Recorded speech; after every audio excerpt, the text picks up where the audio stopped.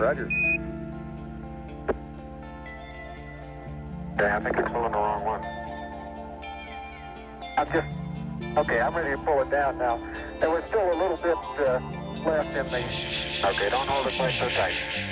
Okay. Stand by. Stand by.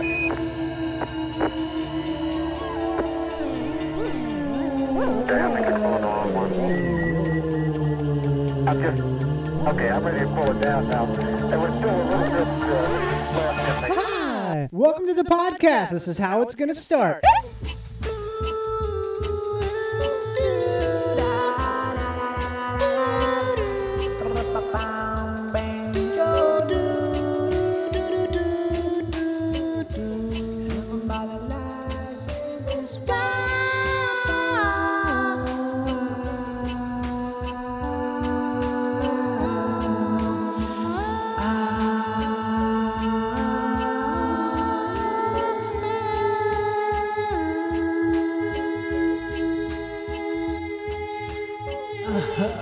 Jeez. Oh, wow. Hi. I know. Hey, everybody. Welcome to the podcast. Is this it? This is Jason Stevenson, also known as Mick Ruck, also known as Bill. I was going to say a name that's someone's name, but Bill Pullman? I decided not to. It's someone's name already, and it wasn't that good of a name. This You're is right. it, live to tape, also known as the Executive Buffet. Wow. Best known as Daddy's Big Red Truck. It's a huge red truck. So wide. Wider than it is long. Is that You'd think, how can a truck turn like that? It can't. We figured out a way. We use special math. Okay. We use special math to engineer a truck that is wider than it is long. It's still pretty long. So again, this is a wide truck. It's not an oversized load. I'm talking about wheels at the corners wide truck.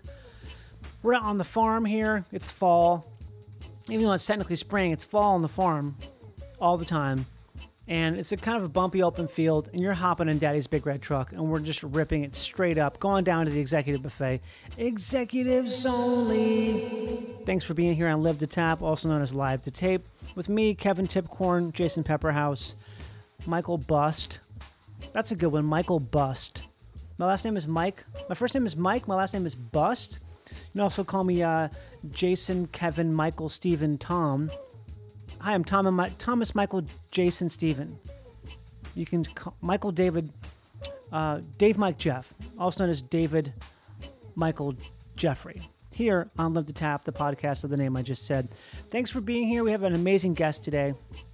Listen to a cool sound. This is Carlton in the Shoes, Forward Jerusalem underneath us. We'll talk more about this later on in the podcast when we get deep into the meat, when we start to carve the beef up a bit. Please rate, review, and subscribe to the podcast if you would. If you do, that's good for everyone. We appreciate it. If you got to email me something like an instrumental track or anything like that, live2tapepodcast@gmail.com. That's live2tapepodcast@gmail.com. Also, check me out on Twitch. I'm there just about once a week, if not more. It's twitch.tv/Johnny Pemberton. That's twitch.tv/Johnny Pemberton. It's free to watch. It's free to create an account, hang out, and play with us. It's cool. What else? Check out my dates. I'm going to be doing a bunch of shows with Duncan Trussell the next couple months. Even this next couple days here, I'll be in Portland, Oregon with him at Helium Comedy. I also have my solo show coming up here on April 22nd at the Elysian Theater here in good old Los Angeles. Come find it. Come check it out. It's a really fun, interesting, unique show. It's one of the, as far as things I've done, it's up there. It's some maybe riding on top of what's up there. They'll do those things and remember me. Don't forget that at my live shows. Also, thank everybody who came out to the micro tour, the 4-stop micro busting explosion. What a time that was! Wow, I remembered so many things I forgot, and I forgot so many things I remembered on that wonderful tour. Thank you all of you who talked to me afterwards. It was great to meet some of you in person. I know of you from being longtime fans on either Twitter or Instagram or Twitch. Twitch is the I met a bunch of you from the Twitch community. That's great. I really appreciate it. It's so nice to be performing to people who are down with everything, who are members of the Executive Buffet. I can't even tell you. It's such an absolute, total, pure joy. Unbelievable. So thank you for that. There'll be more. I'm trying to do a bigger, maybe 3 times the size tour sometime in the summer here. I'm also trying to get this album recording date on the books, so you can all show up for that. Yeah, I'll be there. That's about it. Oh, check us out on Patreon, patreon.com/live to tape. Patreon.com/live to tape. Okay, my guest today is a wonderful, oh my God, I love this guy so much. We got a chance to work together on a TV show. We remained friends. He's a brilliant musical mind, brilliant directorial and acting mind. We just we had the best time talking. You know him from all over the place. Huge movies the and TV shows. Huge wonderful and movies. incredible Paul Adelstein.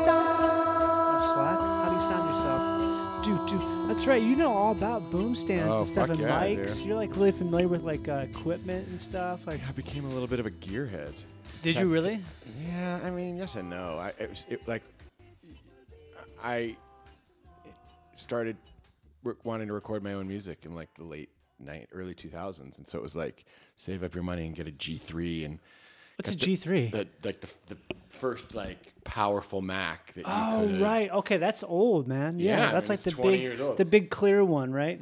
It's like kind of bluish clear. No, that was like an iMac. Oh, I thought there was like the tower. It's a tower, right? It was a tower. Okay. Yeah. Oh yeah, the fancy ones had Okay. but it had enough processing power that you could do like yeah, you could 20 you tracks, could and I track. got Logic before Apple owned it. When like the I remember that. first book they sent me, the first manual was in German. Really? Yeah, it's a German company, It was full in German. fully in German. So it was just about figuring it out yourself. So yeah, it's taken me 20 years to figure out how to, Damn. without ever taking a lesson. So 20 Nice. years, way more than 10,000 hours. But you started as a musician, right? That's what was your thing growing up doing. I always did it. Yeah. And like joined the year I started acting in a theater company. I was the same summer I started a band. Right. You have a cool look right now with Do the I? glove. I I had got the surgery. T-shirt. Damn, man. It's not a Michael Jackson thing. Yeah, but it has a cool look. Yeah. Do you have carpal tunnel? No, I have something that's called trigger finger, which is not nearly as exciting as it sounds. It doesn't sound. It sounds You got cool. trigger It's not finger? from shooting anything. Yeah, And but it's in my pinky. Yeah. It's Okay. The tendon gets caught on the bone. Oh, that sounds great. Okay. Yeah, it's great. And they go in and they just cut it open. It's from that. Yeah. Is it from? It's from playing. No, I wish. not? This I have. This wrist is fucked up from playing. Is it really? Yeah.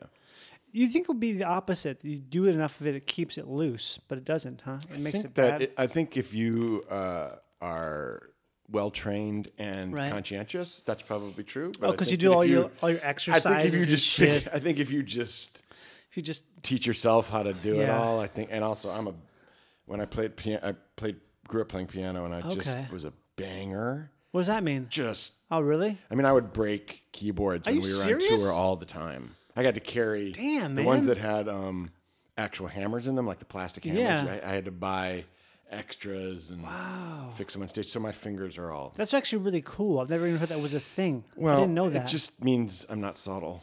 Yeah, but it's I didn't think that's fucking a lot of pressure. There's a lot of pressure, Paul. Yeah, pressure, Paul Adelstein? Pressure Paul. Well pronounced. See, you know what? I've been dreading that moment. You did it great. I've been dreading the moment because I knew I got it wrong the first time we did a podcast. And I was like, God. And now I made sure of it. I don't remember you getting it wrong. I had a whole paranoid fantasy the other day that I would have had a different kind of career if I had changed my name. Oh, you think so? Which somebody, 2 different agents suggested when I was like 20. That's so and funny. I said I'll change it to Rabbi Henry Sharpstein. What did they suggest you change it to? They didn't. But I think I'm not saying I wish I had. I wonder because there's so many. I think you'd be surprised, even still, people that are my age. How many Adelsteins there are? How many people whose last names were like Lipschitz that you don't know? Oh, I think that's probably almost everywhere. Yeah, Like it's in Hollywood, it's like probably anymore. You replete. still Is think? that the word? You still think? I think definitely. Yeah. Well, I guess Jonah Hill, right? I mean, his Jonah Hill. I think probably a lot of people because not because they. I'm thinking of younger people that would have done it. Yeah. But because it just sounds. If you have a cool name, That's right. It's not even like about inherent Jewishness, right? It's more just about like, oh, I want to sound cool. Yeah. Winona Horowitz doesn't quite roll off. Is that her real name? Yeah. I didn't know that. As somebody said, you think Winona Horowitz would have gotten cast No. in Age of Innocence? Dude, oh my God. It doesn't make See, you're right. It doesn't work. Yeah, that's the Yeah. part where you go, Do you know, I also have another theory about the whole naming thing. This is kind of a new thing, is that when you change your name, it gives you license to be somebody else. That's the other thing I was thinking. Mm-hmm. I think that there's a kind of, I think it probably comes with imposter syndrome, but everything does. So Yeah. I think there's a kind of confidence that you get where like, well, that's me being. Yeah, you're not yourself. You're everything you have. You have access to everything that's yourself, but you're not really being yourself. And so you get to kind of like fuck off a bit. You get to kind of you don't put stuff on yourself as much. I think that's right. And especially with acting Mm-hmm. and music to a certain degree, but things that are so, it can feel, the rejection of it can Yeah, feel so very incredibly personal. personal My that there's a God. little bit of separation, right? Like Yeah. like severance. Like you can go home, you can leave it at the office a little bit. I'm 52. Do you think it would be a bad move to change my name now? I think that there's no bad time to do anything, really. I think it'd be kind of hilarious. You know what I thought about recently is how scared I would be if I had to change my phone number. Oh my God. How long have you had your phone number? Oh, probably about 15 years I've now, had mine 16 years. 22 years. Yeah, but the thing is, if you told like a younger millennial or maybe like a Z-lennial that, they'd be like, I don't give a shit because They don't use they don't call or text or Yeah, talk yeah. to people through social media probably. And even then, like I hate the fact that I'm so scared to lose my number. It's such an attachment. You know what I mean? It's such an incredible attachment. I have a landline. I have a What if huge they call? attachment to that. Yeah, I have a huge attachment to that too. Well, we called him, but he didn't pick up, so we gave it to Bradley Cooper. That happened to me when there was a movie called Rookie of the Year. Okay, I know. I've Remember? seen that movie. Okay. I was thinking about that movie because it's, those tendons healed a little tight. That's what it was. And Yeah. and suddenly he could throw like Yeah. 105 mile an hour. Yeah. And I lived, I don't know, a mile from Wrigley Field. That's and, a Chicago baseball movie. Yeah. right? And About the Cubs. it was like, they need 10 actors that can play baseball. Can you be at Wrigley Field Mm-hmm. in an hour to have an audition? And then you'd be in run of the picture Yeah. if they get selected. And I was like waiting tables and I missed it. And my girlfriend came home from work because I was so distraught. Wow. Because I thought I'm going to be sitting in a bar someday being like, that would have been it, man. That would have been it. But that was because of fucking answering machines.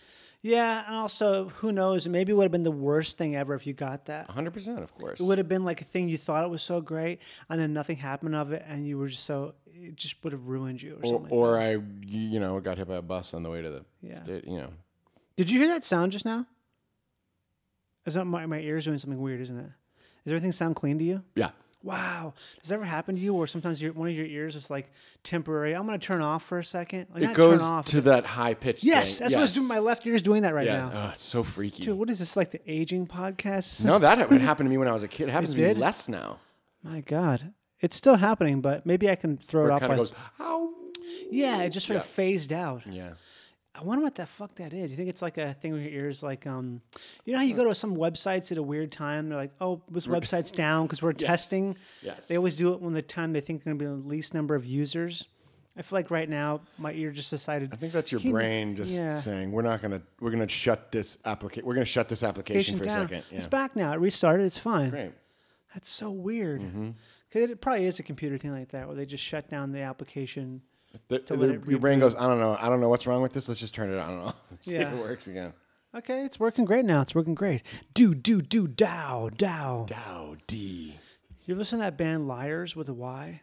No, Lyars? No. L-Y. I always think about them when I think about you for some reason because I know you like a lot of rock from that era, Yeah. right? Like 80s, Yeah. but not like traditional 80s. But What like, where were they they're from? from Boston, from like the late 70s, early 80s. It's like psych, kind of like second wave psych. Mm-hmm. You want to hear a song by them? This is probably their biggest song. I know this song. Yeah, fucking rips. Yeah. It's like pure, Yeah. like just guttural. I know there's tremolo on everything. Yeah. Tons of tremolo. In time delay. That's the hardest thing to do, isn't it? Not anymore. Oh yeah, you're right. Then it was. Because they weren't doing it in post; it was live, right? Well, you couldn't sync it. This like a Jonathan Richman Yeah. crampsy thing. Yeah. Just real sassy. Love it. Yeah, Don't you wonder, like, what are these guys doing now? I think it that way about a lot of things and a think lot of me people. too. You know, my short answer to everything, what is someone doing now, is probably into Trump. That's so depressing. Isn't it true though? There's so many people who you're like, oh, I don't want to check up on what they're up to because it's who knows if they did it. The answer. I've always wondered that. Yeah. My whole life, I've been like, what does that person do? Like, what's Mary Lou Henner doing right now? Uh-huh. All these things. And during the, not just quarantine, but during the Right. full-on 2 years ago lockdown, like Yeah. nobody leaving the house, The I beginning. would be like, McCartney's in his house. Yeah.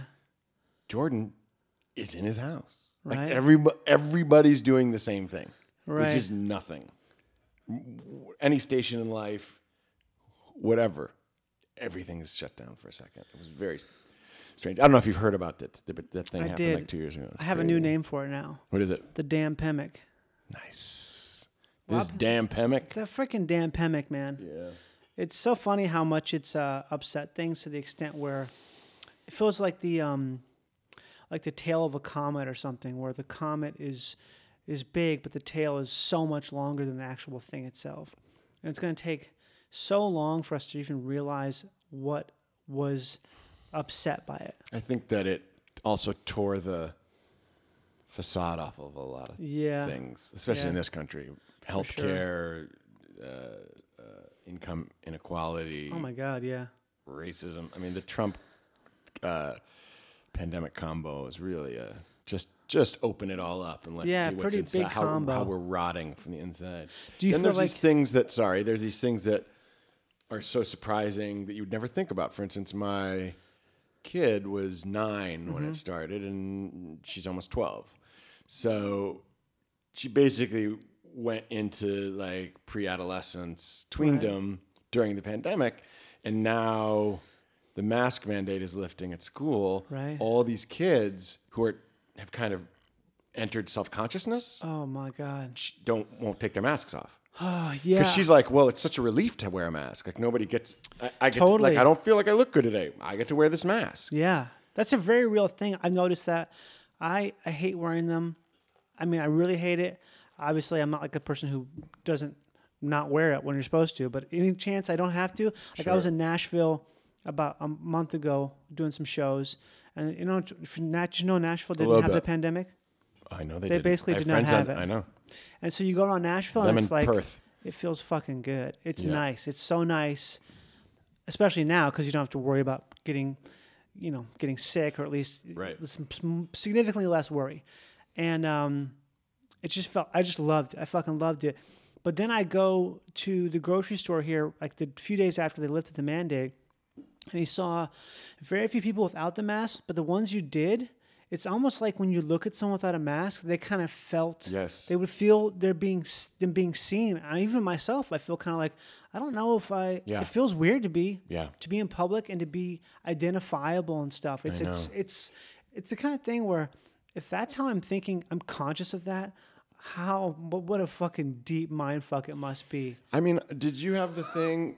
I still have it where only certain things it clicks in, but I'm watching TV or a movie, And you feel like, what and are you're they like, doing? wow, they're so close to each other, Oh, I hate it. and it's like from 1960, Yeah. and you're like, oh, why are they up in each other's grills? Dude, our whatever our generation is, the people who were adults during the pandemic, we're just fucking, our brains are gonna be. It's like a thing It's where too much. it's like a scar, probably. It's like a big mental scar that's never gonna go away. It's just gonna be kind of a thing where, you used to talk about like how they used to talk about Vietnam vets and stuff, how they'd be like, oh, he was in Nam. So, oh, I get it. Yeah. It's obviously not gonna be this severe, but there's gonna be some sort of a weird thing that we have, like a weird like. Well, in the way that 9/11, right, or Yeah. any kind of national tragedy, but this is somehow cut Because it's so way long. It deeper. lasted so long. Right. It's such a. You're right. It's such a mind fuck. Yeah, and we've got the double Dutch action where it was lifted and then it was back. Like anytime you do something, anytime you take something away and then put it back, that fucks people over so hard. I'm not convinced. I mean, would you be surprised if in a month it was like actually lock it down? Although I feel like God. I think people people will lost. be- I think we lost so much done. money that people are like, I don't give a fuck. Yeah. We're not shutting it down. Like the government, you're like, not doing that again. Yeah, I'm ready to die for it. I'm ready. Sure. I'm ready to go out. I'm ready to die for the Grove. Fuck, man. Ready to die. I gotta for get the to that Grove. Pottery Barn, dude. You gotta get to so many great stores in the same location with a trolley, all that stuff. Don't tell the secret of the other Grove. Oh, we're talking about the. Shh.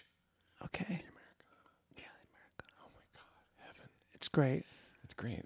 It's pretty great. I haven't been in a while. It's amazing They also didn't have the pandemic there. because it's outside. That's because it's outside. I think it's mostly elderly Armenian men, and they're like, they'll wear the mask on the chin, but only on the chin. I do kind of love that dedication. The thing where it's like you got it on, you're gonna do the chin mask, and you're just gonna keep it there until somebody really, really, really tells you not to. It's a dare. It's a perfect- little bit of a knock Yeah. this battery off my shoulder thing. Battery? Remember, it was a commercial in the really? 80s with Robert Conrad from Wild Wild West. Oh my God. And it was like, it was a Duracell commercial. It'd be like, knock this off my shoulder. I dare you. I don't even remember what the tie-in to why that made it a good battery or not was. That sounds like Tough. doesn't make any sense to me whatsoever. And you could see that there was a piece of cardboard in his coat Yeah? to To make put it the stiff? battery on. Yeah. Man. I remember what that was. I remember old commercials so well. Like it's the kind of thing where I'll sing. There's a song, "Don't Forget Your Buddy." It's about like a big drink you can get at the Quick Trip. What's Quick Trip? That must have been It's a like local. a gas station. Yeah. Yeah. Don't forget your buddy. It's like a big 45-ounce like jug of, you get a huge jug of Pepsi. 988-2300 Empire. What is that one? Empire Carpets, Chicago. I know that one, but Yeah, why do I know that? Maybe WGN. Did you have WGN? Yeah, Bozo Show, baby. Yeah, so WGN was like the first cable station, but it was a local Chicago shit, station. Yeah, Bozo and the Cubs and all that shit. Yeah. Have you been back to Chicago much? I got back a few times last year. Yeah. But you didn't. You stayed here the whole pandemic, right? The whole yeah. damn pandemic. I stayed here. Yeah. I went to Joshua Tree, but freaked out. Did you Brought do any like experimentals? Yeah. Nice. What do you Gently. gently? Do you prefer the Easing- psilocybin or Yeah. Yeah, you do. Easing back towards that. I mean, when I was in, after college, there was Right. a lot of, and then not for a decade, Yeah. And then, that's kind of easing back in. It's good for your brain. That's what they say. Did you feel like it really helped your brain? Your most recent experience with it? I take antidepressants, so I'm not sure that I had the full, Yeah, I'm not 'cause sure I got the amount. There's an correct. interruption, like That's SSRIs what they cause say, right. I don't know what it is. Oh, is that the same with LSD though? I wonder. I wonder too. I know it's the Yeah. same with like MDMA, like that. I've never even MDMA tried doesn't that work. because it just wouldn't. Yeah, I it don't doesn't wanna work put that at in all. my body. But I would imagine there'd be some kind of patch workaround. Maybe. I feel like LSD, from what I know about it. That I can't. I don't. It's too much in a basement. You think so? It's too much from a basement. It's chem lab. Yeah, it's like a kind of Sylvan- no, kind of not really. Really? I mean, I don't know. I think it depends. That's why whenever people who are really into acid, when they find some good stuff, They know they the get batch. a lot. They get a lot of it because you don't know Sure. when you're going to see that again. Yeah. So you get a bunch, and when it's good, it's great. It's bad. When it's bad, it's just not that great. It's not horrible. I've only had terrifying? one bad acid trip, and that was because I took a significant amount by accident. Oh, that's Like a significant, probably like 3 or 4 hits. Oh golly. How Yeah. long did that go on? How long did it last? Yeah. Almost about like 14, 15 hours probably. It wasn't terrible the whole time, but it was a good 7 hours of roller coaster. And it was like 10 or 11 a.m. on a Wednesday. On a Wednesday. Did you have help? Was there somebody with you? Yeah, I called my girlfriend. I called her and had her come And you're like, home. whoops. I took 4 hits of acid. Can you come over? Yeah. Well, I didn't know how much I took. It was liquid. And I missed my. I mean, I've talked about this a bunch on different podcasts and stuff. But basically, Interesting. I was intending to microdose. I microdosed a bunch and I found it really, Sure. really helpful. Sure. I had a bunch of stuff planned that day. I was supposed to do a podcast was supposed to go to a dinner with some friends of mine, and I had to cancel everything. Sure. Once I started hiking up this hill, I was the only one there because it was raining that day, and I was like texting people through like this haze, this absolute debilitating very haze. anxious. Like, Yeah. the only good thing about it was, not the only good thing, but the thing that was good about it is I'd done acid a bunch of times before, so I knew like, okay, this is going to end. Yeah. I just have to hold on. It's almost like a storm or something where as long as I can hold on to the railing and not get blown off the ships, I will survive. I feel like so many people have kind of transitioned from weed use to mushroom use. Yeah. It's really interesting. Like I know a lot of people that are kind of like lifelong stoners who, seem a little like lifelong stoners. Like, really? Can't find their keys. Yeah.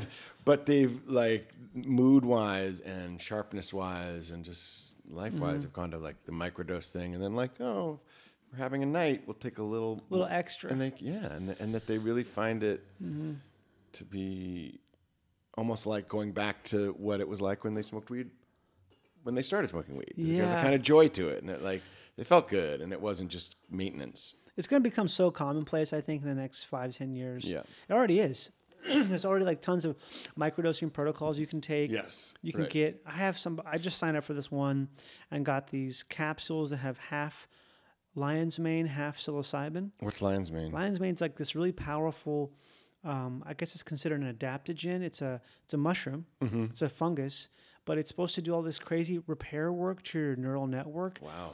So if you take it, and you take it regularly, it helps like your myelin sheath of your So I love that. neurons. That's a Japanese hardcore band, right? Myelin sheath? Yes. Oh my god! Anytime I hear the word sheath, I think of one thing only. I think of fucking like a condom or something like that. Yeah. It's not a great word. But it's supposed to like make your like repair stuff, so it helps you relearn, make new pathways in your brain. Really? Yeah. I know 3 people in the last couple of months who told me that they've transitioned off SSRIs and onto That. microdoses. I'll send you the link. You know, it scares me a little bit, but I'm certainly interested in. It seems really interesting. How long have you taken the SSRIs? Long time. A long time. So do you wonder if maybe like they don't really do anything anymore? It's more just kind of like a thing where You know, it's almost a nature nurture thing. I remember when I was maybe having a rougher time, that there was this kind of discussion of like, this can help you reduce hardwiring. right. You know, that you really can retrain yourself between CBT, between cognitive behavioral therapy Right. and talk therapy and, some medicines to change the way your pathways work. Mm-hmm. So the question is, if you come off, can you maintain that? Yeah. And part of me is just, it's not like scared. It's just more like, do I really want to like, It's a lot of work. if it ain't broke a little bit, like I got Yeah. the duties. I wanted to say, Right. Duties is If weird. it ain't broke, we don't fix it. That makes sense. But like, I've also changed. I mean, I've changed in the last 5 years. If something new comes out and there's a different combination of things, I try not to. I just don't want to be taking so much medicine all the time. So I've always been reducing when I can, and it's been pretty effective. Maybe it's time to switch to the plant gods. Could be. Could be. Like, no. Are my parents going to hear this, you think? I don't know. If you send it to them, they probably will. Yeah, my daughter. But, I also feel like It doesn't matter anymore. Nothing matters anymore, right? Because of nihilism, or because it's legal and fine? Both. I think that's not so much nihilism, but like kind of post-pandemic. It's sort of All bets are off. Of all the things to care about, that is, to me, seems like it's not the big thing to care about. Yeah, I would say 2 years ago, I never, not that there was any shame around it, but I wouldn't say, I take SSRIs or I've taken acid when I was a kid. Like, I would never. Really? I just wouldn't be. Yeah. It's like, it was like none of anybody's business. Totally. I feel the same way. And I'm like, if you care about that, fuck you. Like, it's, like. Right. There's always that thing you think about. If you want to work in this town, you got to maintain your Yeah, image. you definitely can't take antidepressants and work in this town. I don't think there's anyone I know who isn't. That's what I mean. I feel like I'm the outlier because I never have. Ever? I've never ever taken any. I thought about it, but it just scares me, I think.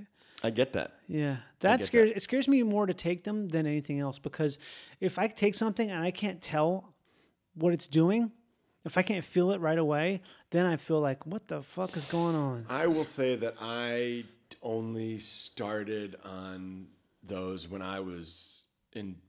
I mean, I don't want to sound dramatic, but I was having a really hard time, Yeah, and like I had kind of done everything and was just Right. like, I need relief. you can only exercise so much. Right. I mean, you can only drink so much vodka. Okay, so there you go. It's No, a different but, path. but it was like I need, and I was a smart person was like, this is a tool, not a solution. Right. That sounds like a psychiatrist. Yeah, I was a psychiatrist, and it was super helpful, and that's how I still view it. So it'd be interesting to try to step away from it. Yeah. Let me know. I'll send you the link. Yeah, I feel like I'll send you the link. It's such a good. I'll send you the link. I always think of names for a podcast. That'd be great name for a podcast. I'll send you the link. I'll send you the link. It's all about just telling someone about something. And also telling people what to do. Yeah, telling people what to do. You know what you have to do? The person I hadn't talked to in months texted me the other day, like, how are you? I was like, I'm good, and my kid has a cold. And it was like, you need to get them. And it was just like, this juice, blah, blah. I was like, hi, how are you? Don't tell me what to do. I think, again, it's going to always, everything with me goes back to the same thing. I think it's This damn-demic? It's post-dampemic. Damn-pemic. I gotta get that It's right. control thing. I think this is my theory. I've been working on this for a while, but I think that the reason there's so many things that are different now is because everyone lost any sense of control for like 2 years. And so now they're trying to reassert that in almost any situation possible. I think it goes even to casting, how they won't, how there's so many things now where, like, why are they asking for this, or why are they sending me this thing? It's like, this is like how we know each other, or it's kind of thing where there's all these things where they want to see everything. They want to have everything be. Everybody wants everything That's proved absolutely right. because people are exercising some form of control Well, and I over think the it's. situation. I don't think it's post damn-pemic. I think it was. I think it was during for sure. like any sense of control that you could gain. Yeah. You did. I mean, I cleaned my house it was insane. Wow. And it was like all I could do. Yeah. There was, a sense of helplessness. And I think that with that thing, oh my God, the casting thing, don't even get me started on Well, that's a whole other thing. But the tapes and the it's- and the number of people they're seeing. a number of people, they're seeing a ton. Well, so think about it. A casting director friend of mine said to me, Mm-hmm. who will remain nameless, and she said this like it was a good thing. She said, "Oh my God, it's so great! I'm casting this movie. I can see 100 people for this role Wow. because they don't have to have office hours anymore. Right. They don't like if they were going to see 30 people for a role, 10 of those people had gotten to a position in their careers where they're like, okay, well, if you want to see this person, have them in. Yeah. Even if it's not the director, even if it's a casting associate, but put them on Right. tape, give them some direction. Yeah. And now it's like, well, we can't because of the pandemic. So now it's like, well, now I can see 100 people. And also, I don't have to make time for those people in my office. They just have to send me tapes. So I'm going to go to Palm Springs and I'm going to wait for the link to come in. I'll send you a link.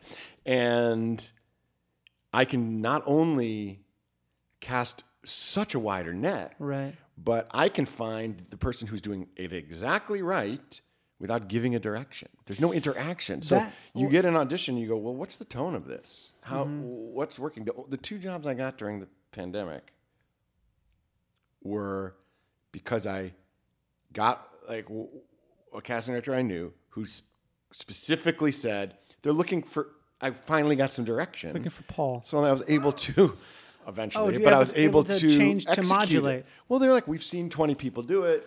They kind of are leaning this way. Some people are doing it this way. Some people are doing it this way. If you could, Right. it's like, okay, great. I take direction.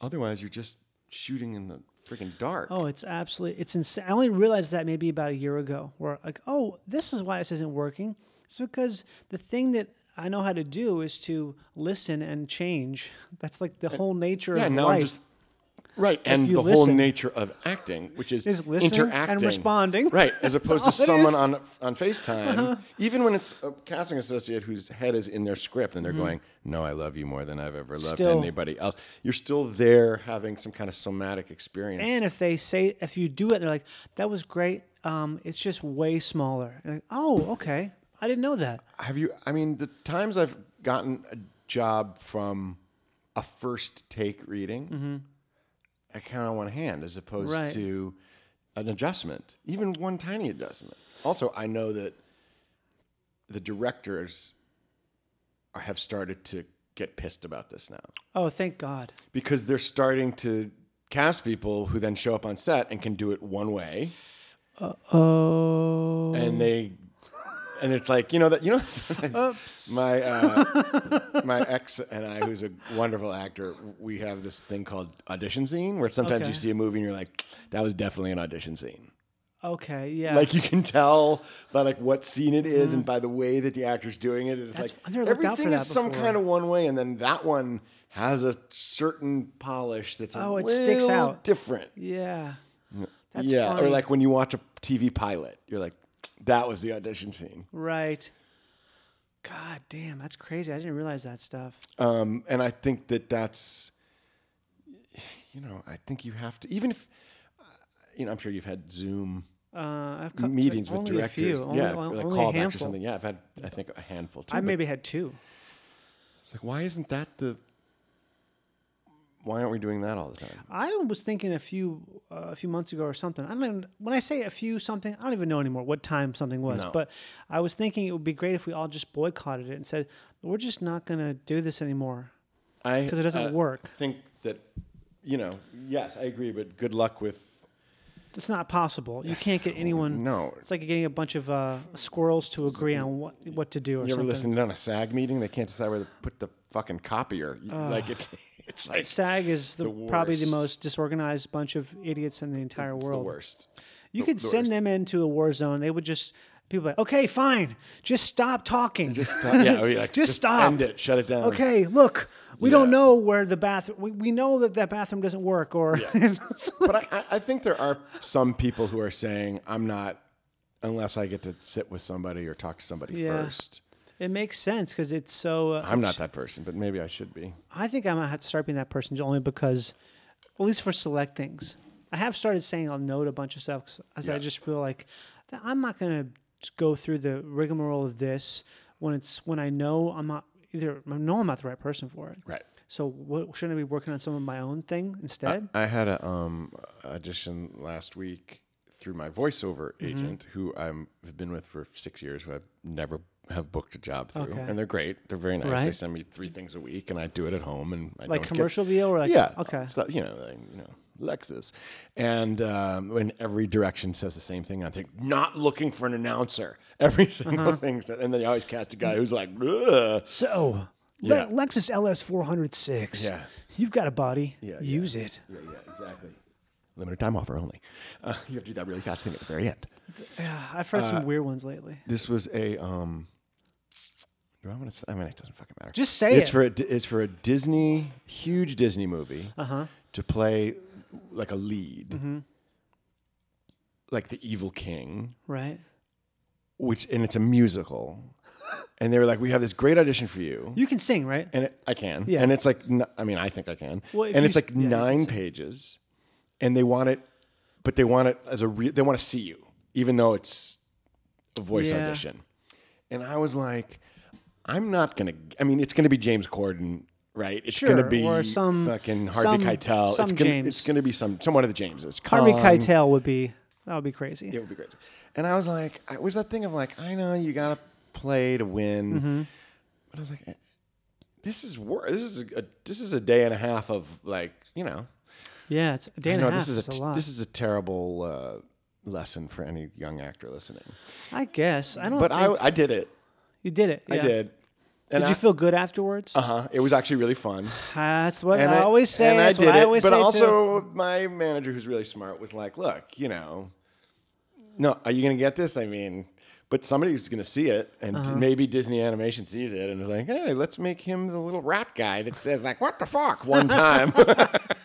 And I got to do like an evil king voice. Yeah. And I got to sing a song, you know. Right. They said a cappella, and I was like, fuck that. I can play the guitar. I can do Oh, that. yeah. Just take out your weapons. Right. My trigger finger.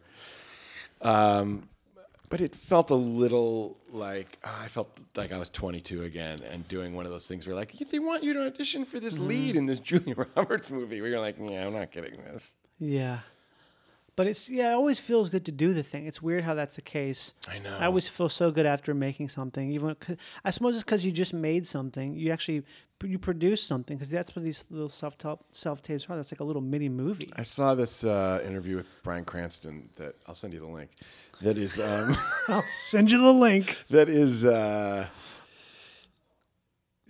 him being, I don't know, one of those talkbacks, which he's great at. Talkbacks? What do you mean? Like after a screening or something, or maybe he's Oh, talking like to a a group Q&A? of actors. Yeah, maybe Okay. he's talking to like a bunch of acting students, and he Mm-hmm. talks about changing the mentality of what an audition is to that the audition is the job, and that like if you can feel satisfied doing right. that thing, Yeah. that it changes. It doesn't maybe necessarily even change if you get the job or not, but Right. it changes the fucking taste in your mouth. The relationship to it. Yeah, the relationship to it. That's a good idea, actually.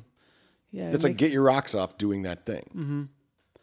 I saw Jeff Garland say something about that. And obviously, Jeff Garland's not exactly like, Jeff Garland's, when he did this role, we loved what he did with it. You know, he's always being Jeff Garland. But he said All the Jeffs, Goldblum, Garland, all the Jeffs they are just do their going up they against do their all the Jeff Davids. thing. They do their Jeff thing. Yeah, and he was saying about how because he said he does stand up a lot of times during Yeah. stand up. He just does Q&A. It's Oh, not is that real right? stand up. It's sort of this thing where he just talks. He just talks off the top of his head, and he must have balls that are difficult to move around with. You know what I mean? Because they're so big. But he was talking about. Someone asked him, like, do you like writing or doing acting more? And he said, I love writing. I've always loved writing the most. Acting's great, but it's something where he was just saying how if you do something like an audition or something, all you can ever do is just show them your joy, because great.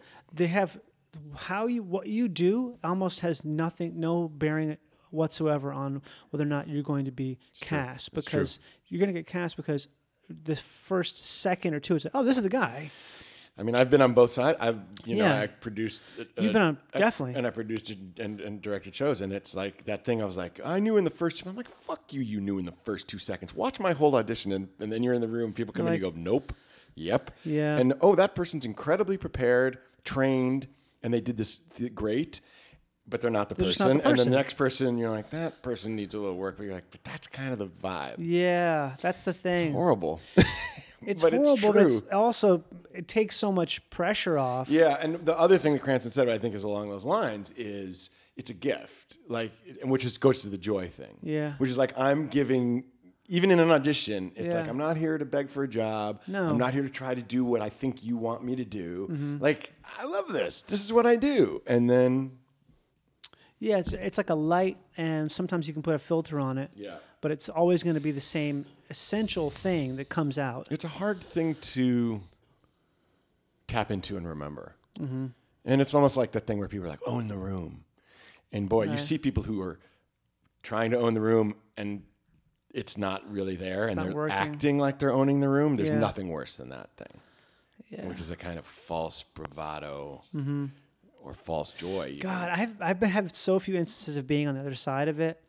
I bet it would change my brain completely if I I was. think even being a reader. I remember I was in Chicago. They asked me I would be a reader at theaters sometimes, Right. and it was absolutely fascinating. And then being on the other side of it, casting series and doing that again as a kid in my 20s, watching the theater ones was really instructive. A few years ago, doing Imposters, which is that show I co-created, it was horrifying.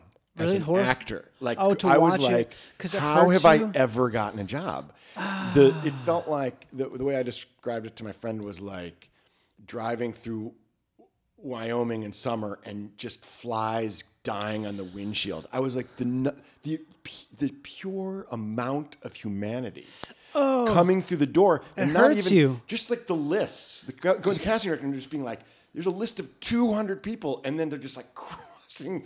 No.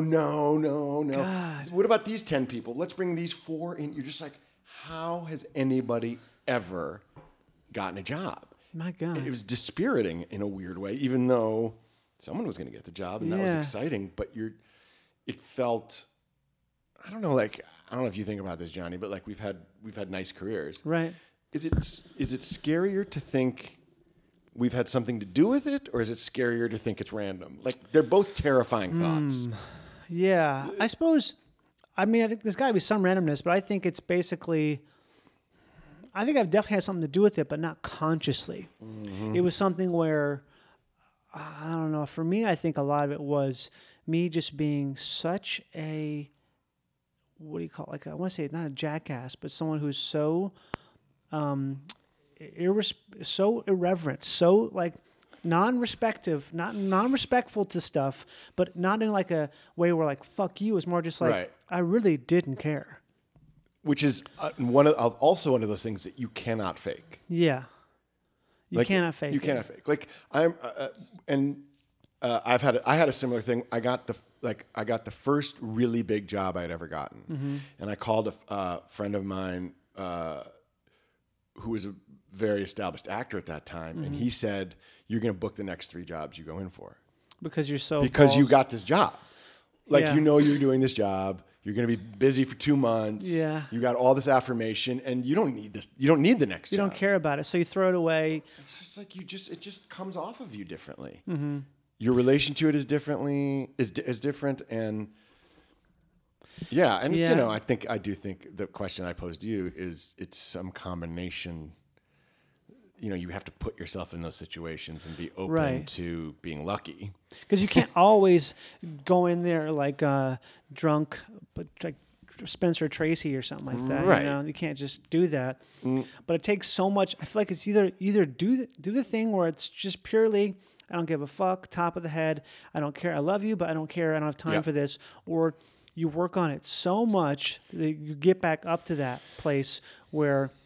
It's like that thing they say about Fincher, right? Like you do like 45 takes. Yeah, Because more. after 40 takes, you're not acting. You're just fucking. It's the Shining thing just where they getting would do through like there. 70 takes, and then he would use part of take 1 and part of take 70, and that's why his performance seems so That's my dream. That's all I want. incoherent. But I think purposefully. Yeah. Yeah. What was the other? Wait, what was the thing I was thinking of? I don't know if this is attributed to Denzel Washington, but I don't know if it's true that he said it. But it's interesting. He said, "Don't do it. Don't work on something until you get it right. Work on it until you can't get it wrong." Yeah, okay, that's a good thing to. Wow, that makes a lot of sense. But sometimes that can make for a stiff. It can. I think if you, if I have all the time in the world, Yeah. I'll work something like crazy, and then I'll be like, okay, I did it. I'm done with it. I finished it. And the next day, I'm like, that shit sucked. Do it again.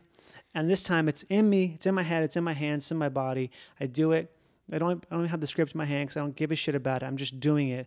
Then it's really good because that's the thing where I've forgotten it. And then put it back in your body. Yeah. Yeah. And like you've literally committed it to tape, or you've just worked on it, walking around your living room. Like tape. You've actually make, taped it. I'll make. You'll like, make the tape. Yeah, I just did that just last week. I made a tape. I went to my acting studio and I paid for the tape. Yeah, I've done that. And too. it was like, oh, this sucks. My head's cut off. There's like a hum in the background. My Yeah. performance is terrible. And then I shot it at home. The lighting was bad too. All this stuff. So I'm like a control freak with that stuff where I want it to be. It has to look. That's the problem with the self-tape stuff is because if you have any kind of aesthetic interest whatsoever, then you can't send something like, well, this looks bad. Yeah. It's not balanced. Yeah. There's all kinds of things that are Yeah. wrong with it. Yeah. And you have to like, oh, I have to direct this as well. I have an amazing. I don't use him all the time, but Okay. I'll send you the link. Yeah, I have an amazing guy, and he's so Okay. funny. He's a total curmudgeon, Oh, that's my favorite person. but he is I really such do. a good act. He's such a good off-camera Damn. reader, like one of the best ever, and it looks and sounds beautiful. Okay. Do you know the Josh Brolin No Country Story? I think. Let me just see. Let me tell you, and I think, and you stop me. If this is wrong. yeah. He was like, No. Coen Brothers are reaching out to No. me a whole bunch. I didn't want. I just kept saying no. It wasn't the right thing, and I felt like this was the right role. No, That wasn't it. that Okay. was close. He was making Death Proof at the time Okay. when the No Country audition came in or whatever, and he couldn't get to go to a meeting then, and he was like, "Well, I'll put myself on tape," and I'm sure this parts of this are apocryphal, but whatever. And that Rodriguez and Tarantino like built or at least modified a set To shoot it for him. and then shot it with 2 cameras, and they That's operated and they fucking edited rad. on film and they edited it. And They sent it probably to the love Coen that, Brothers. though. Of course, like They they're were like, like, yeah, we'll everyone- make a little mini movie for the Yeah. Coen Brothers, sure. Because they're all such huge fans of those guys. Yeah, they're such film geeks. So any excuse, it's so great. I hope it's true. That sounds about right. I heard that was also the case with what's his name, the guy, the wrestler, Mickey. With Mickey Rourke. Yeah, I heard someone helped him shoot. Some big person helped him shoot a role. Maybe it's that story, and I'm flipping it around in my Maybe. head because that's crazy. Rodriguez and Tarantino shooting your I know, right? audition. But Brolin's also he's Hollywood legacy, right? Absolutely. So it's also I heard I know. him on You're so yeah. Part of you is like, okay. Although Yeah. those guys, I don't think the Coen Brothers give a shit about that stuff. They don't. But what I mean Although is they that do Brolin respond, has like they do respond to ease, it's in his bones. and they respond to ease. Yeah. They don't like being. They have something they call the van test, which is they will not cast somebody that they can't spend 45 minutes in a van with. Are you serious? Yeah. I mean, they don't interesting. actually do the test, but it's kind of like I don't know if I can be cool. around this person. They make me uncomfortable, or they're annoying, Oh or my whatever god, it that's is. such a thing. Yeah. Holy shit. Especially for those guys, they are That's interesting. not. Because you worked with them. I did, and they're not social animals. Yeah, I remember seeing an interview with them, and they're both picking at their fingers in the whole interview. Like these guys are good at the movies, Right. and that's what they're good at. Yes, that's right. Yeah, and the direction. Oh, it was amazing. That was Because you worked with them for a long time. No, just Well, one. for a just whole one movie. One oh, movie. Yeah. Yeah, you weren't just in and out. You weren't No, like I you was weren't there. like. I was there the whole time. It was great. That's how was that? How long ago was that? 17 years. Wow. 18 years. Yeah. So were you living here then? No, I was living in Chicago. Mm-hmm. I had a place to stay here, and I got cast here. So, but I did get hired as an out of town. I remember just taking the per diem still when they gave you cash and just like putting it in a drawer and being like, "Oh my god, Dude, this cash is per more diem than is the this ultimate. is like more. This is more than I was making. I don't need a salary. This is great." Was that your first big job? No, it wasn't. But it had been, I hadn't had a big one in a little bit. Yeah. I'd done, I'd been a series regular on a show before. I think it never made it to air. I'd done a bunch of TV and a couple movies. Man. But yeah, it was my biggest role to date, certainly. It was great. That was an amazing experience. I bet. And also, getting to loving. I mean, you've had this experience, but getting to work with people who like you grew up Yeah.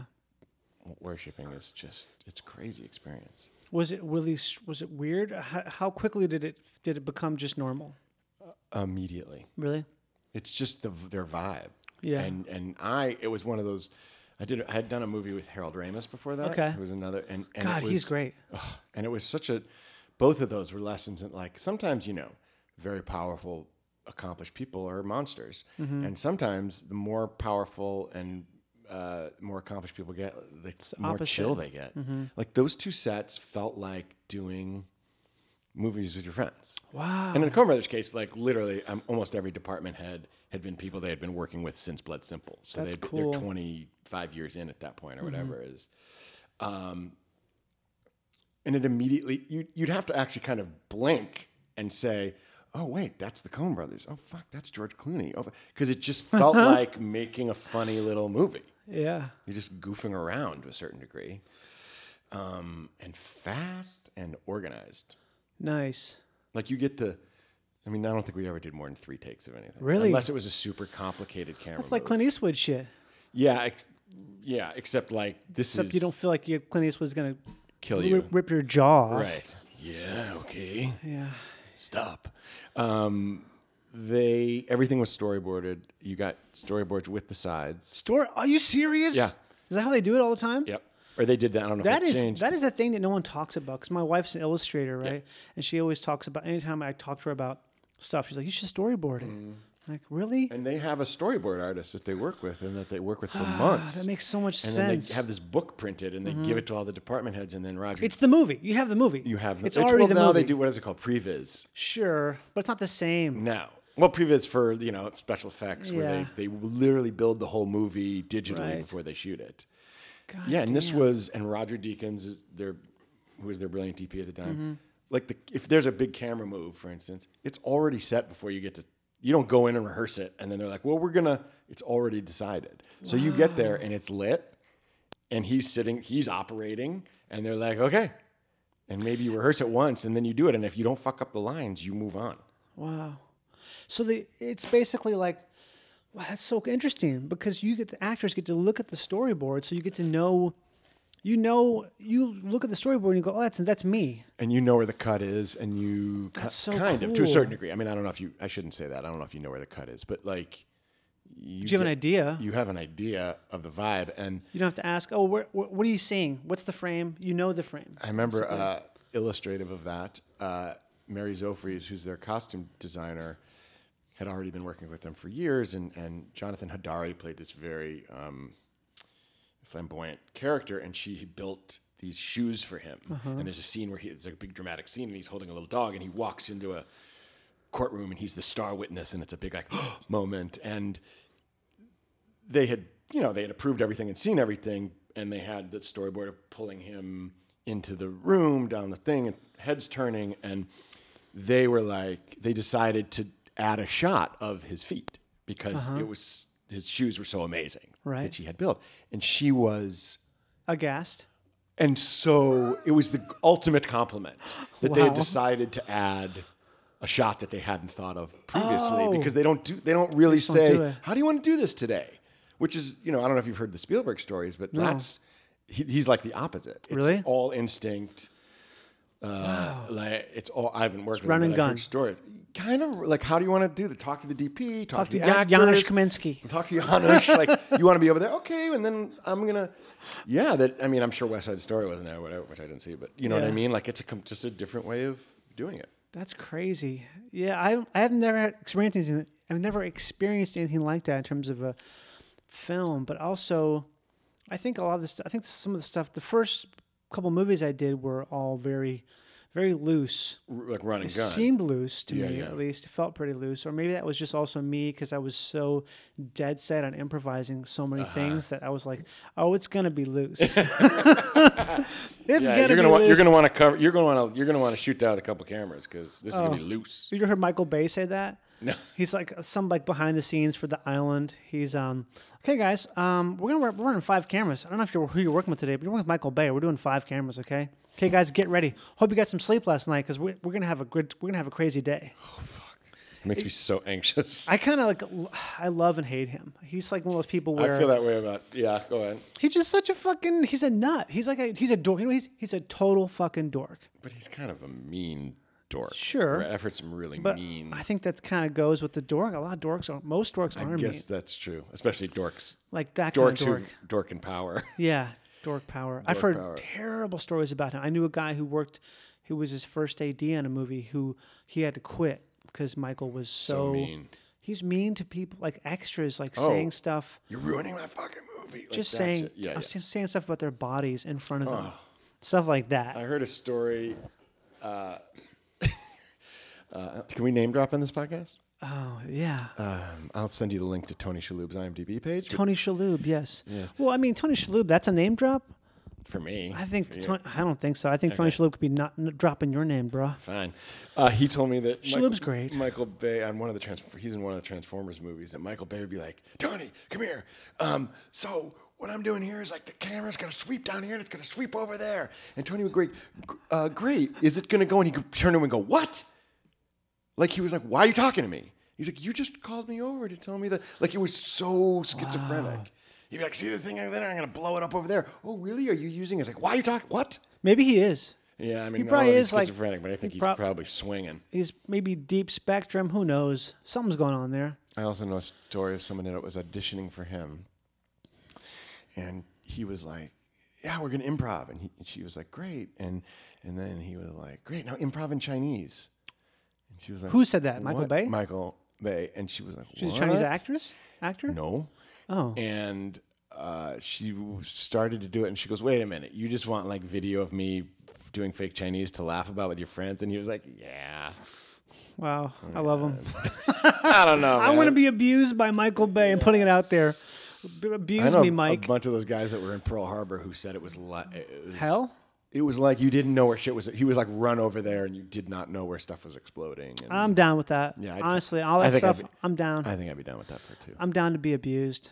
Oof. I feel like it's less and less. That's what gets Well, me. that's good. I don't know. No, come on. I would like to be an Apocalypse Now kind of thing where you're like, what the fuck's going on here? This is a problem. We shouldn't be here. This is dangerous and insane. Dangerous, insane. Feels like Have you people- been in any of those? I've been in some stuff that was, I don't know, more psychological that way. Yeah. I did one movie in South Africa that was pretty psycho, but it was more psycho because just South Africans have a different nature where they just don't, they're like Americans after the Depression.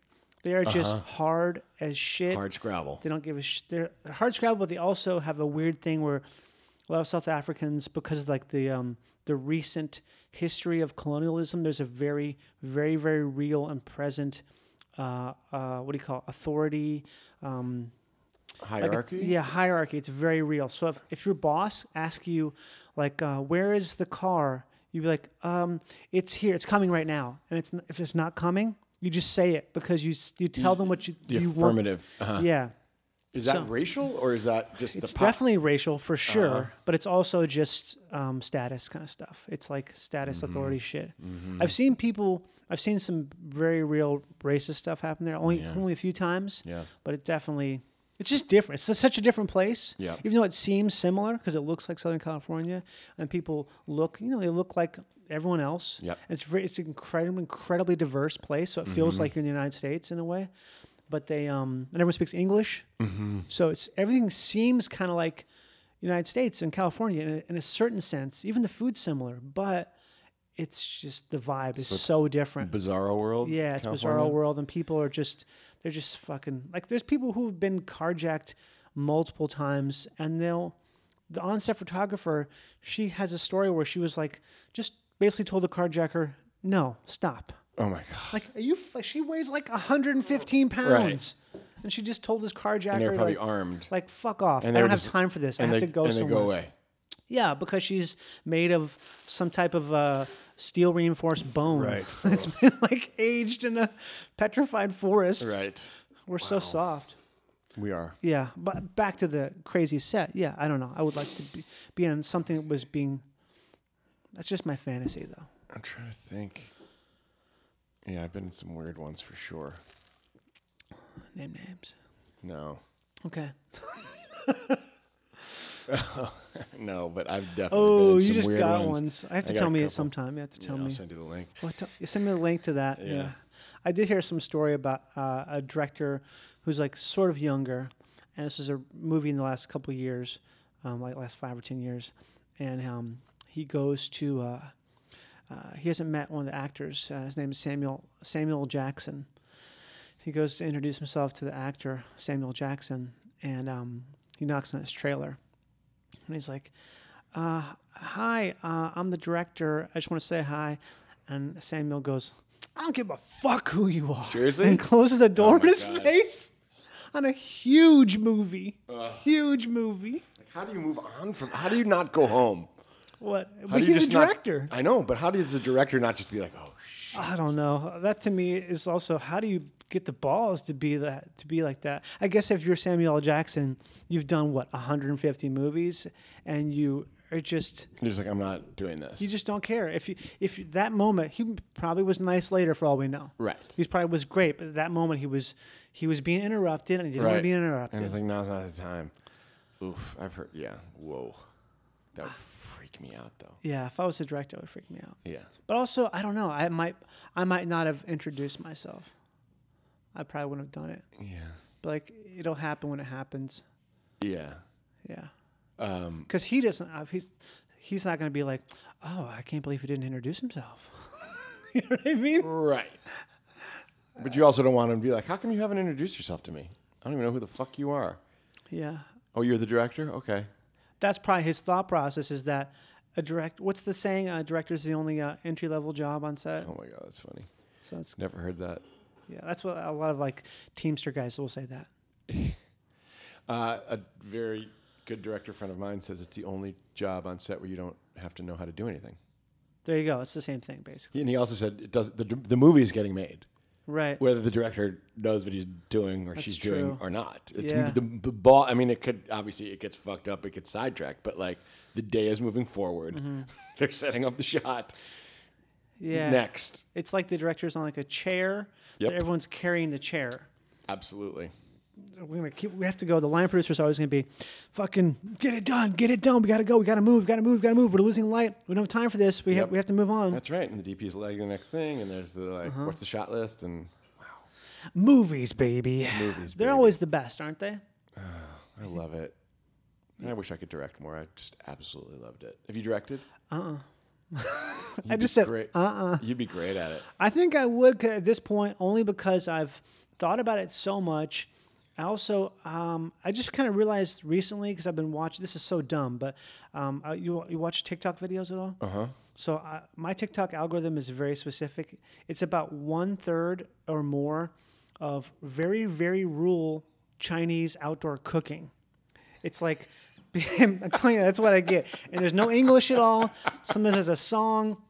There's a lot of this guy named Mr. Po Ba, or Mr. Ba Po, and he's got this jacket that's deteriorating. He's cooking stuff. Sometimes some of it doesn't seem edible. Yeah. He's got all these weird, like, big rocks that he grinds up rice or corn with. He's always cooking in a outdoor fire. It's all this stuff. I've watched it so much that I feel like if someone really was like, hey, make something that's Chinese, I think I would do it because I kind of realized that I learn from watching. Like, that's how I learn stuff. I'll just watch someone do something, then I'll do it. And I've watched people direct so much at this That's point. what I mean. I think I would probably just... That's what I mean. You know way. I know how to do this. You know way more than you think you know. Yeah. And also, I think there are.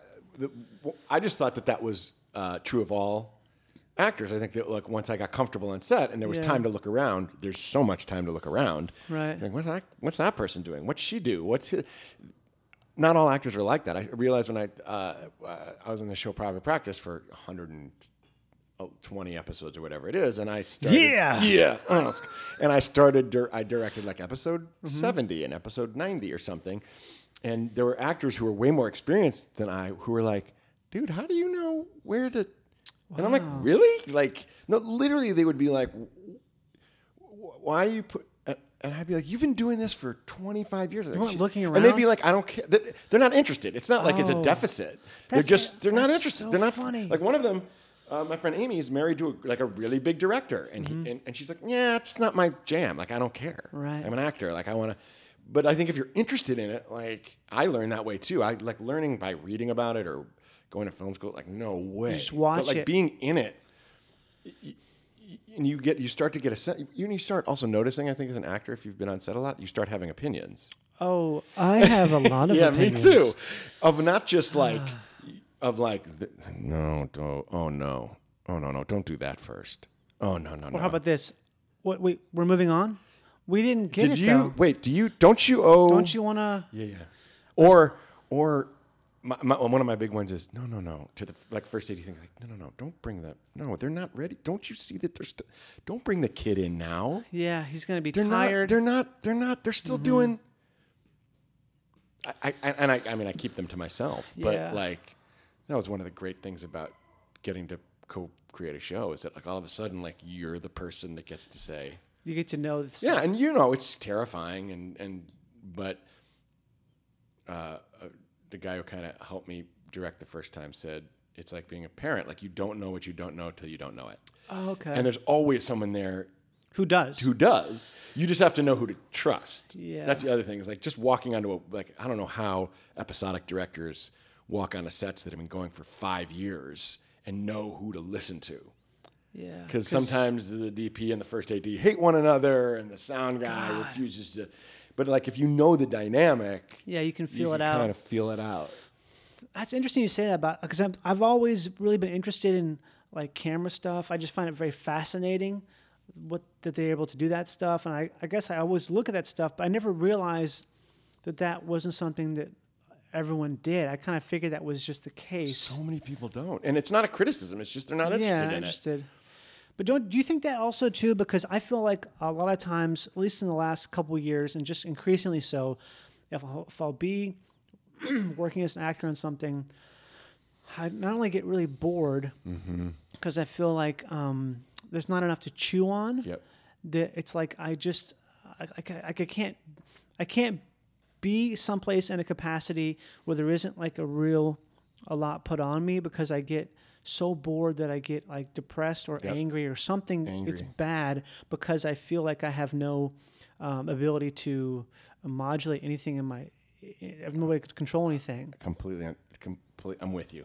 And so when makes me want to make something that I can do, have control over. And so when you do that, that's like the that's all it is, right? Is you feel like you have more room on your plate. Yeah. And it's not being used. And I think early for me anyway, I was, even if I had little to do in a day acting wise, the whole thing was so incredibly stimulating and overwhelming. Yeah. That you're just like,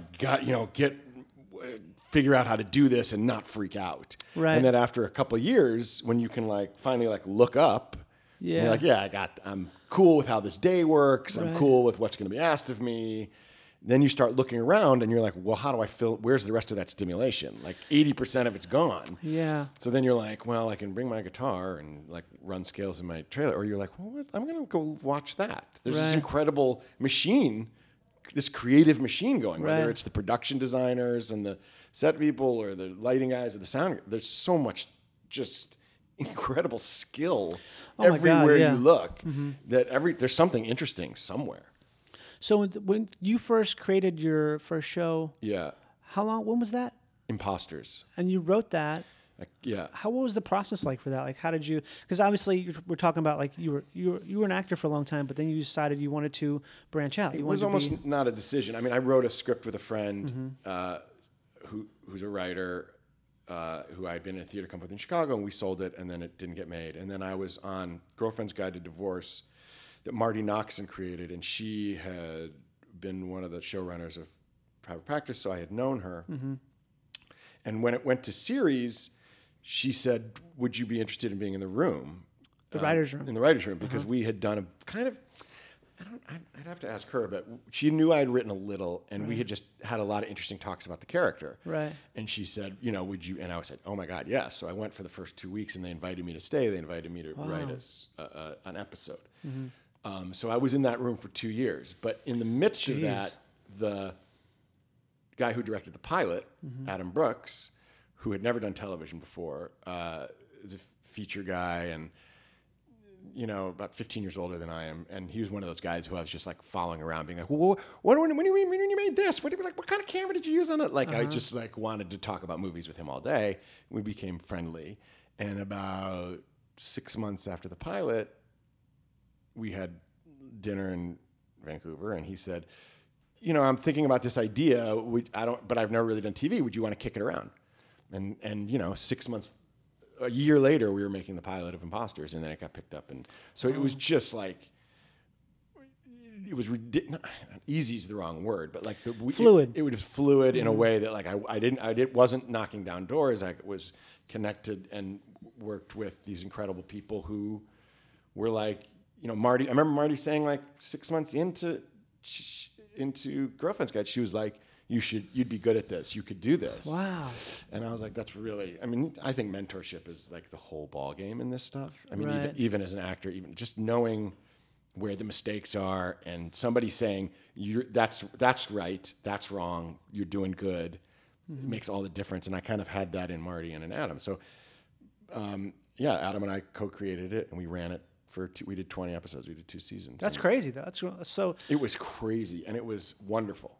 I bet. And very, very hard, but in the best kind of way. Yeah, it's so much more work than anything else. Than anything I could imagine. It's more work than I've ever done, and it's also the most creative. If you want, I think there's a lot of showrunners who want to write the scripts and go see the cut, and they have a producing director, everything in it, and they don't, and the rest of it they don't want their fingers in. They just, and then Adam being a filmmaker who had every step of the way directed his own scripts, Right. and that's how I wanted to do it too. We had our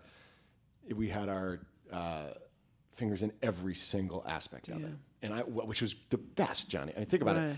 I'm picking out the props. I'm picking out every costume. Yeah. I'm picking out every. That stuff matters, though.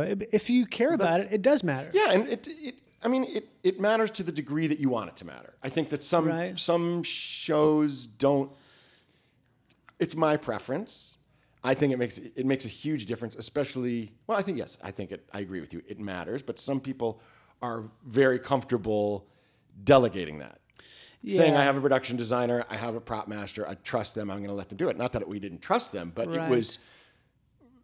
I think I would be that way with anything, Mm-hmm. but also the tone of it was so incredibly specific that we were always. You have to be threading this involved in needle. it because it's something And that. I loved it. Yeah. I mean, once you can, it's like somebody opening a fucking fire hose in your face and you're trying to drink it. There's so much information. That's a good description. of it. The amount of, and I think this is true of directing too. It's certainly true of show running, that while you are responsible for the big idea and for the and then the relatively smaller idea of a season arc, and then the relatively smaller idea of a episode arc, etc., all the way down, that it really becomes the accumulation of a million tiny decisions. Wow. Like you see something, you go to a movie and you say, it wasn't well directed or it was well directed. Like, what do you mean exactly? Like you can say that scene felt off, but it's really like vibe, right? It's ultimately.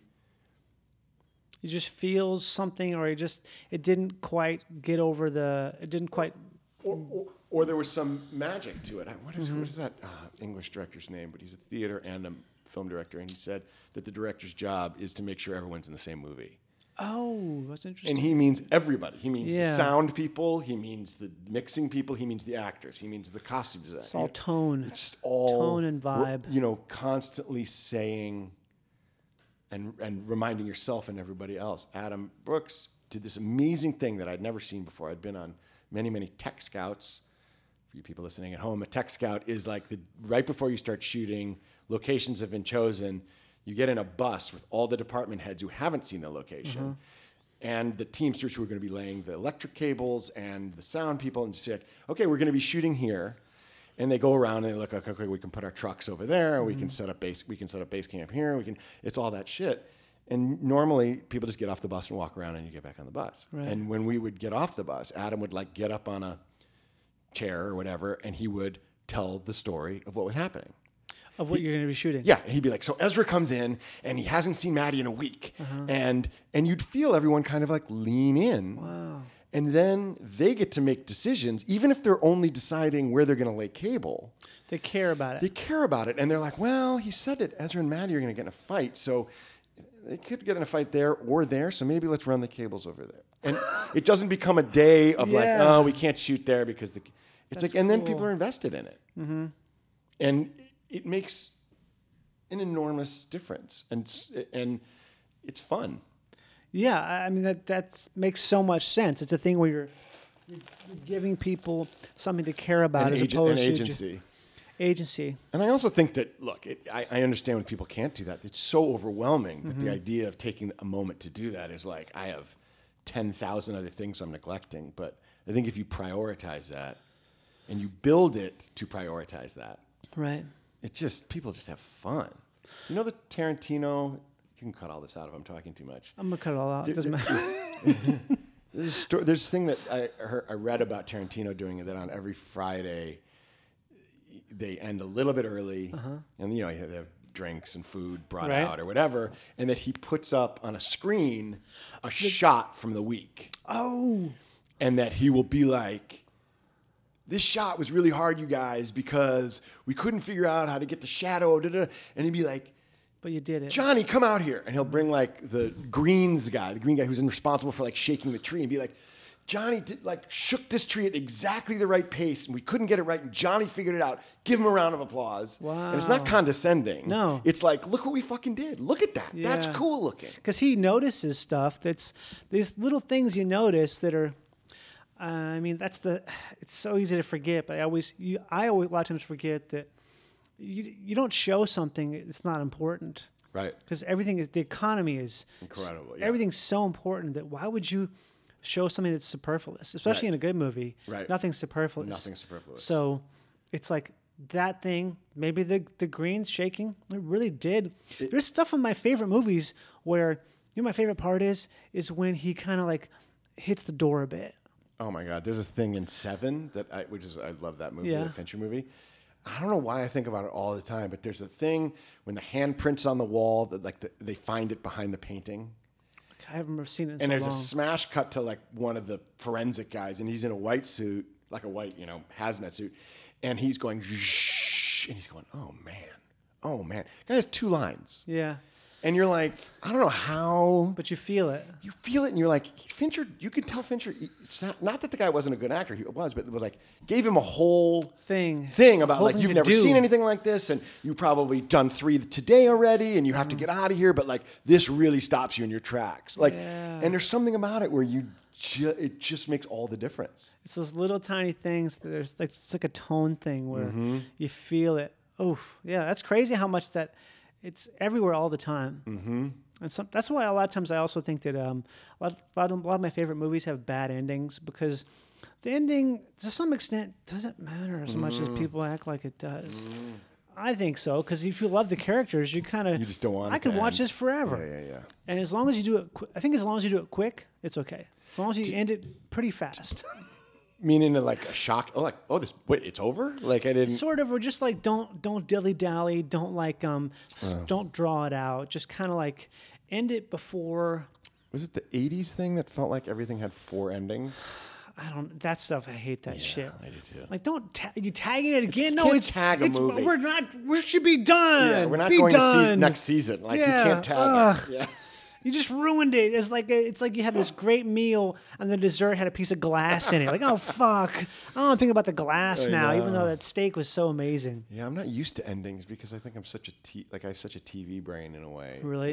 It's all about not ending. God, I have the opposite. I'm trying to write this TV thing now. I have so much problem. I just can't fucking crack it. It's killing me. Because send I me a thought, link. Well, actually, literally, will send you a link for real.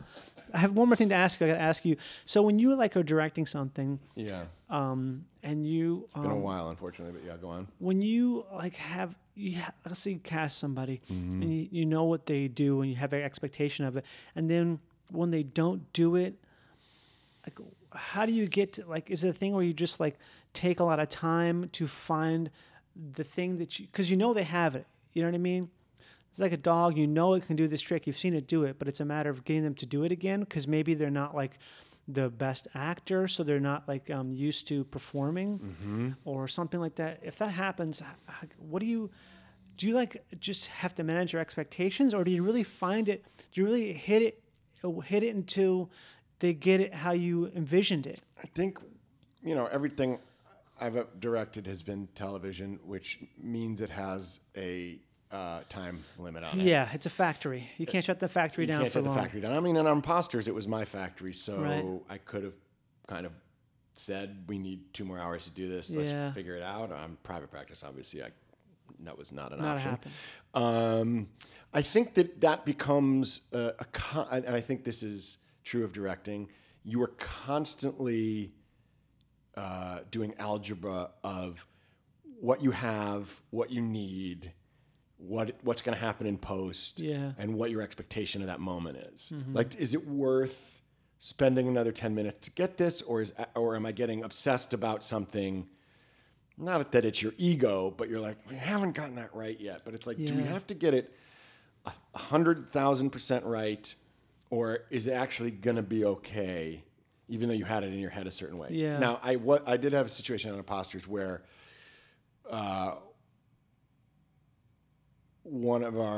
this scene just wasn't working. Right. And I thought it was one person's jam, that it wasn't getting there. And we just spent the time to crack it. And I think that, and again, like, I think if it was a less important scene, I'd like to think that I would have just been like, moving on. it's fine.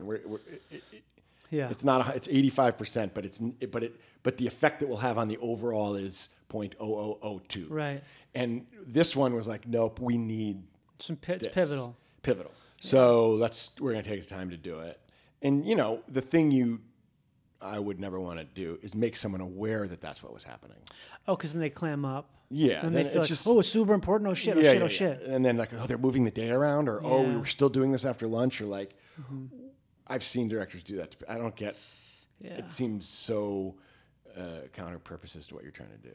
So I think to answer your question, it's like, it's always idiosyncratic to what's happening at that moment. Yeah. Just like if you did an audition and you were like, that one line wasn't as good as it could have been, but the rest of it was good. Was good. Are you going to redo it? I'll probably. Nowadays, why it's not? like, oh, what are you doing today? I'm just doing 1,000 takes of this thing that is meant for someone who in their 60s. I'm pretending I'm David Fincher. I'm just doing 70 takes. David Fincher. David Fincher. Paul, is there anything you want to tell people before we close up? I love Johnny Pemberton. Do you want me to play a song to leave with? Yeah. Any song? Do you want me to pick a song? If you want to pick a song, if you got a song, you're like, oh, we should. This is a jam. Is it Animal Instinct by the Commodores? Nope. It's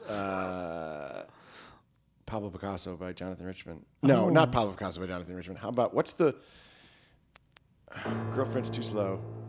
Girlfriend's Too Slow by Jonathan. No, Girlfriend's Too Slow by Jonathan. What's that? This is something called Mary Kay Trio, I Should Care. Isn't this good?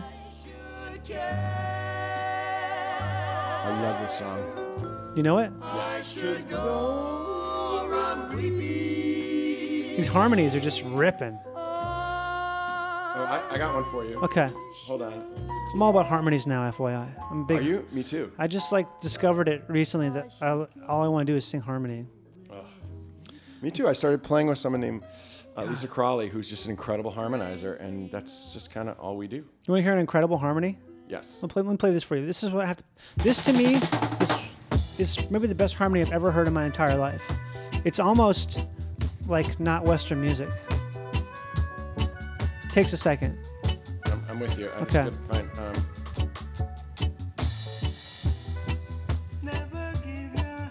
It's coming.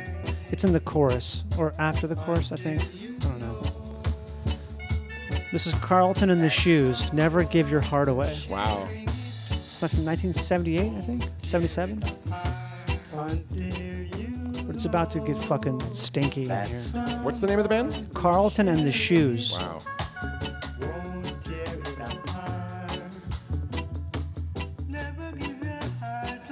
It's coming. It's coming soon. The lead up makes it so good.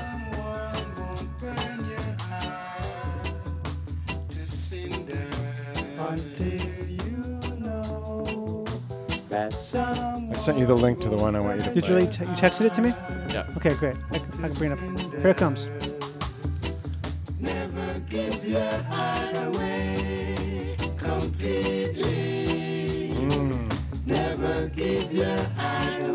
One more time with the name? Carlton and the Shoes.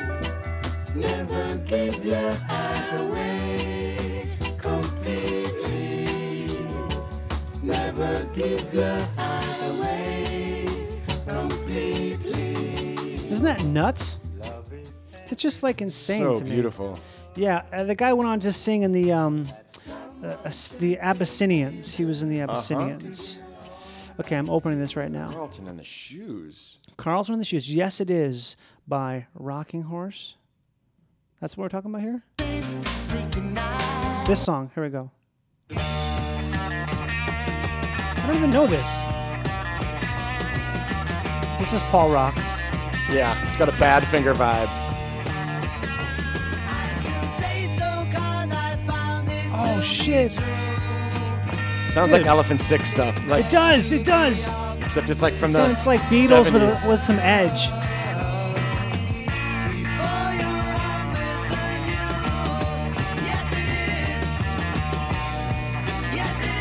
Damn.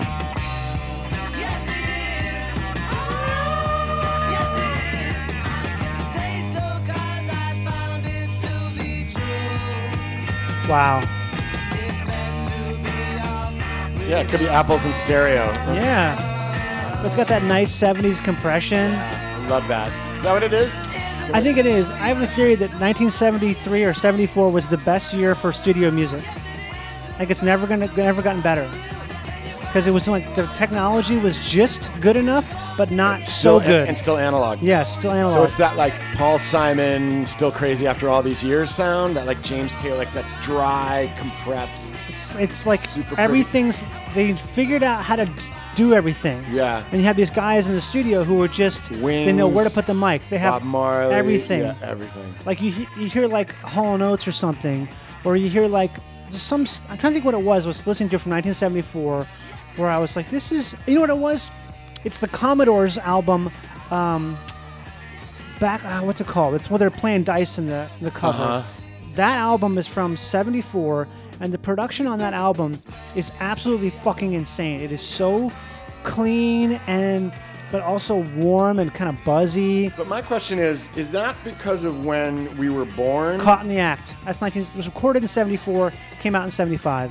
Is that because of when we were born that sound appeals to us? Or, I mean, do you think people born in 2000 are going to be like Chronic 2001 is the best sounding stuff ever because it was just like, I heard it when I was a baby. And so I guess, but the Chronic is using sounds from that era as their back. I think it's, as far as studio goes, it's the best. Nothing beats it. That's just my... No, I concur. It's one of the windows. 73, I concur. 74. There's a certain studio sound from that era that is my favorite thing. That is just so good. Paul, thanks for being here, man. Thanks for having me, Johnny. Bye!